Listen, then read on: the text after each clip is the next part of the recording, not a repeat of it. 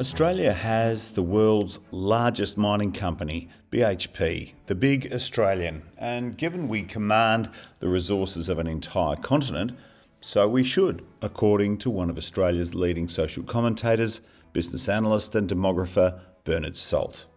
You may have read one of his many books or his column and regular contributions in The Australian. However, he recently spoke at a business event in regional Victoria, and it was a pleasure to hear his optimistic thoughts about regional Australia and its opportunities. He was also good enough to join us for a yarn about agriculture, wool, modern consumers and more. So, welcome to The Yarn. It's a podcast for the Australian wool industry. I'm Marius Cumming. So Bernard Salt has a challenge for Australian agriculture as the pandemic wanes and we all reset. It's time to be bold, to grow, to create big Australian agricultural businesses. We have access to a broad range, extensive arable and grazing lands. It's not the entire continent, I get that, it's substantially desert, but significant land that for grazing and for cropping and so forth. So we should have, technically, a very large agribusiness business. And in my travels across Australia, there are many of those businesses here. Oftentimes they are cooperatives as opposed to a publicly listed company. And when I turn up to regional cities across Australia, what has struck me over the years is the extent to which local agribusiness assets, it might be an abattoir or it might be a sugar refinery, you find that they are owned, in fact, by foreign interests, and particularly groups like the family business, the Cargill Group out of Minnesota in the US, or JBS out of Brazil, and in dairy it might be Fonterra or Saputo out of Canada, or Parmalat.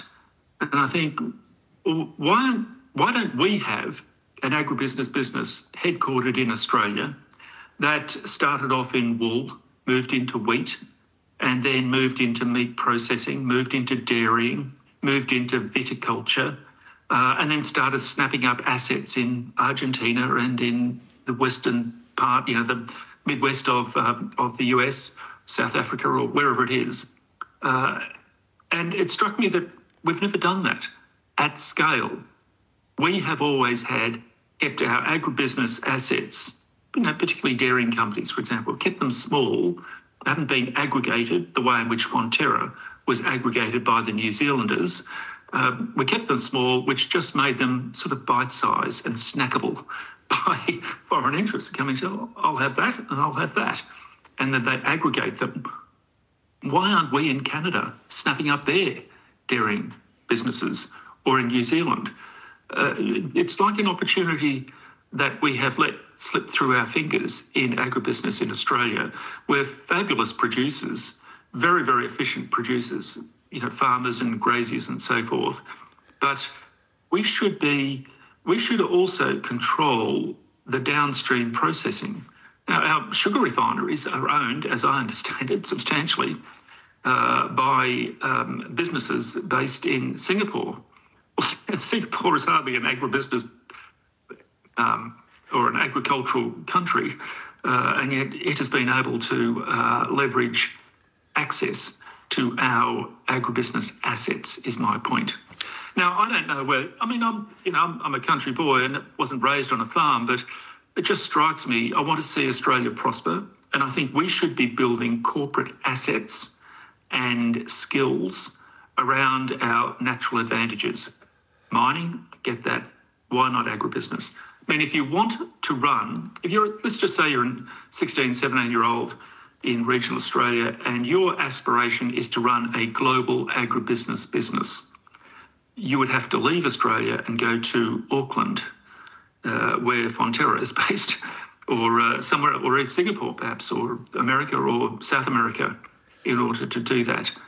I feel that this is something that we need to look at as a nation and say, by 2030, certainly by 2040, we aspire to be a world leader, not just in production, but in the whole downstream agribusiness corporate entity, where we're snapping up assets in other countries rather than having our assets snapped up by others.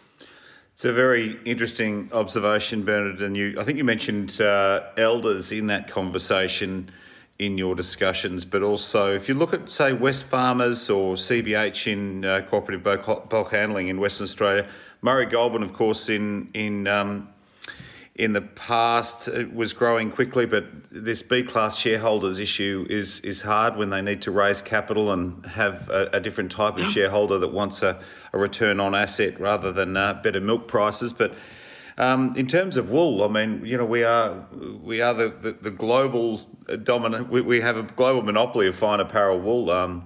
I just wonder how that's evolved. Maybe it's we've had to so labour intensive to process wool. It always has required a low labour processing component, whether that was China or in the past it's been Japan. Maybe that can be another opportunity for Australia. I don't know. What's your view of that? Well, yes, wool is interesting. I do feel that the experience with the pandemic has created a situation where initially, when the pandemic arrived, everyone was saying, let's just get back to normal.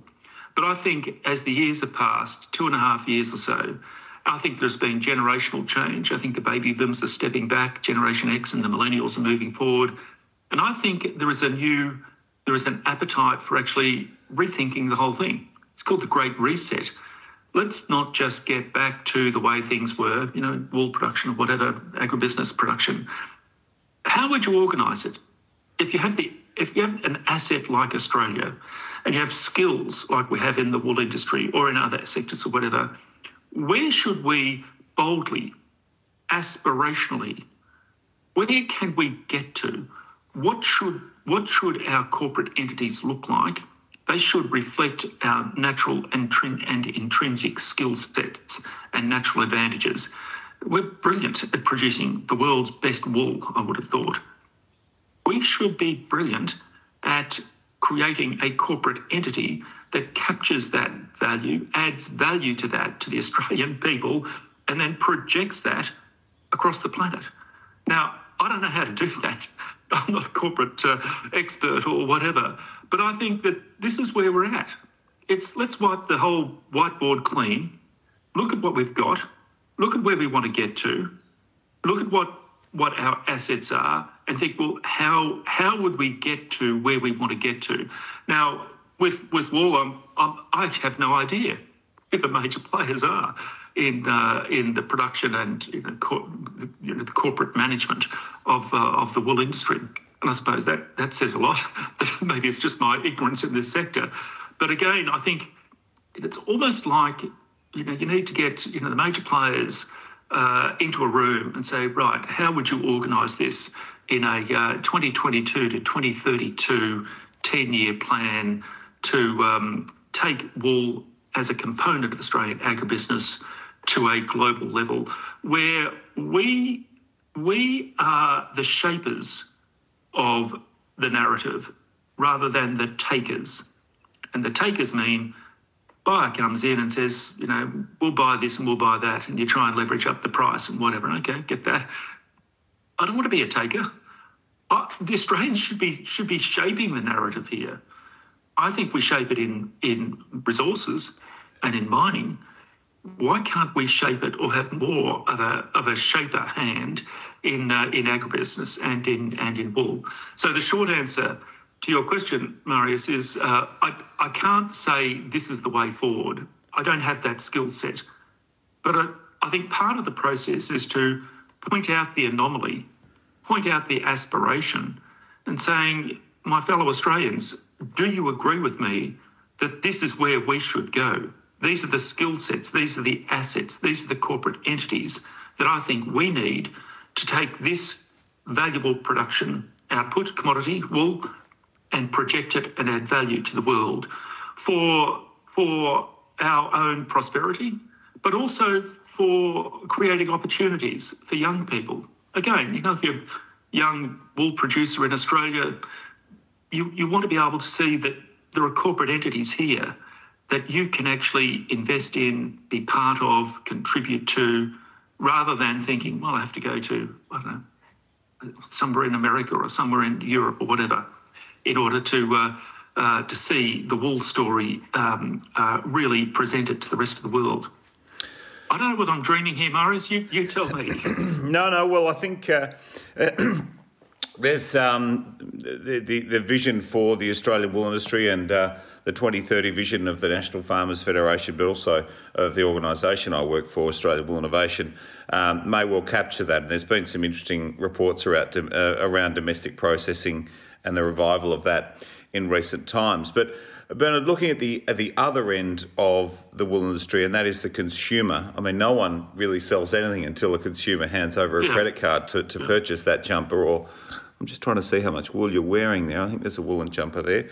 Yeah. Good. Yep. Thank you. So the consumer of the future, we're hearing more about Gen Z wanting to feel much better about the planet when they purchase, to know that to expose their values and have their values in action when they hand that credit card over. What's your message for agribusiness in that sense?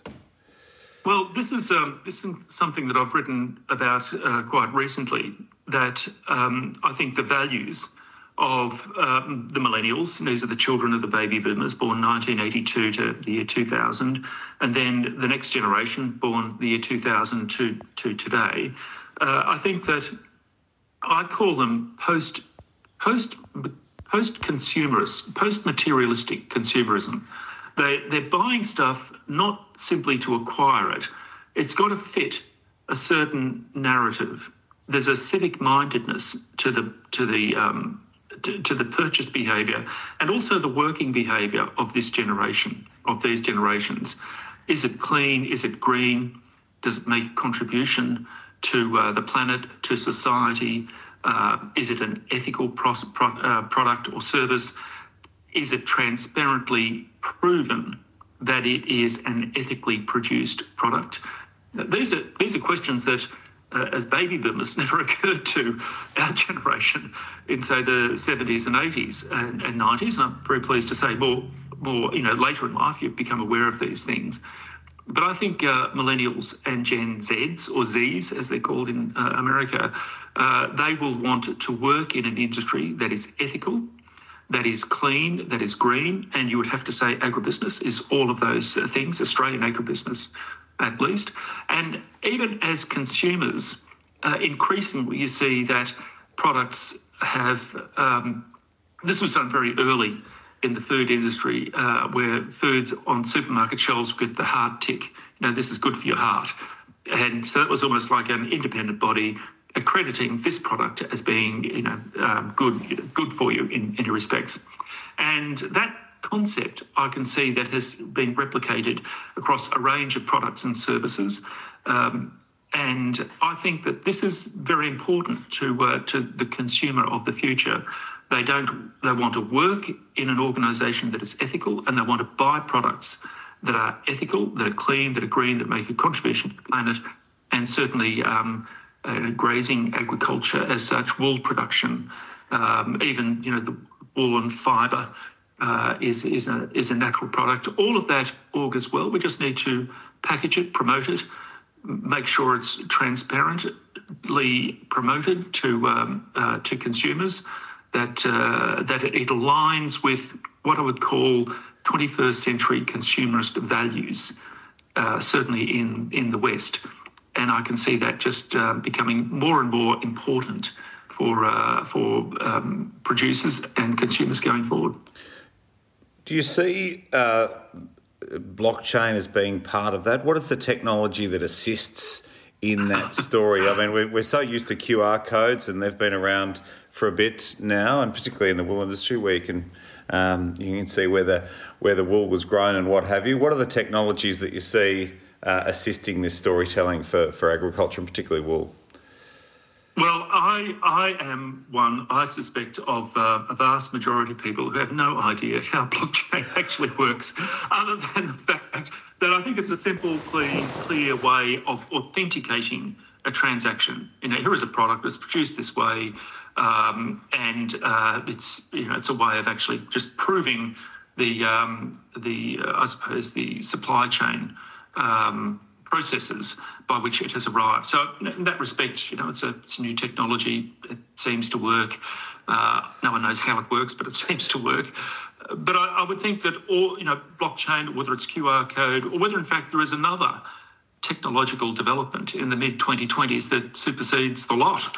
The reality is, I think that the industry, Australian agribusiness industry, wool industry included, need to be very open to continual change, open to new technologies. And in fact, just have a look at all the ways in which recorded music has changed. It used to be in flat vinyl records, and then it was in cassette tapes, and then it was in Walkmans. Now it's streamed. You think, how can it evolve any further? But the point here is that people want the product, but the channel by which they receive it, how it's managed, how it's packaged, is continually evolving. And you can't predict that. You can't say, well, we need to move to this technology because that's the technology of the 2020s. That may be so, but it is also going to evolve further from that. Any producer, any corporate entity managing and delivering and promoting a product needs to be aware that all of these technologies are changing all the time. And people go on about the term agility, but it is absolutely correct. You need to identify new technologies, new processes, and to lean into them as they evolve, and then accept that, well, that might just be there for the next 10 years or so. Then you have to move on. Good example of this is the rise of call centres. I remember when call centres came in, new technology. There'd be a global call centre in India or the Philippines or something like that. And this was in the 1990s. You could actually see the call centre numbers surge on the Australian continent in the 1990s. The most recent census, call centres are losing favour in preference to the rise of app technology. You don't ring a bank and sit on a phone line for an hour waiting for your turn. Consumers so they download an app and interact with the business that way. So you can see that technology rises, it reigns supreme for maybe a year, 10 years, 15 years, and then a new technology supersedes it. And the skill set that's required in any business is the ability to identify the new technology that arises, and to adopt and accept that, that will dominate for maybe 5, 10, 15 years or so before another new technology arrives. So, Bernard, the message really that you're portraying here for agriculture, agribusiness, and indeed the wool industry here, tell me if I'm wrong, but you've set down a challenge to take better control of our product and grow some significant multinational businesses potentially. But your message here is really one of optimism and growth for agriculture and agribusiness, by the sound of it, based on just our incredible assets in Australia. Well, it is based on optimism, and particularly for Australia. The UN recently estimated that the world population passed 8 billion about 3 or 4 days or so ago. These are all estimates. You can't possibly know precisely when that happened. But the projections show the world population going to 10 billion by 2080, in the 2080s. So it's another 25% to the world population over the next 60 years or so. And so I would think that food, energy, resources are the kind of businesses that must flourish one way or another over the next 60 years. And if you think of what does Australia have to offer? Food, energy, resources. We should have world's best practice corporate entities in food, energy, resources, so that we can actually make a contribution to the world to assist humanity. Now, for younger people, younger generations, thinking, well, that next 60-year time frame substantially covers my career, and I want to be involved in a business on the Australian continent that makes a positive contribution to humanity over that timeframe. It aligns with values, it aligns with our natural advantages on the Australian continent.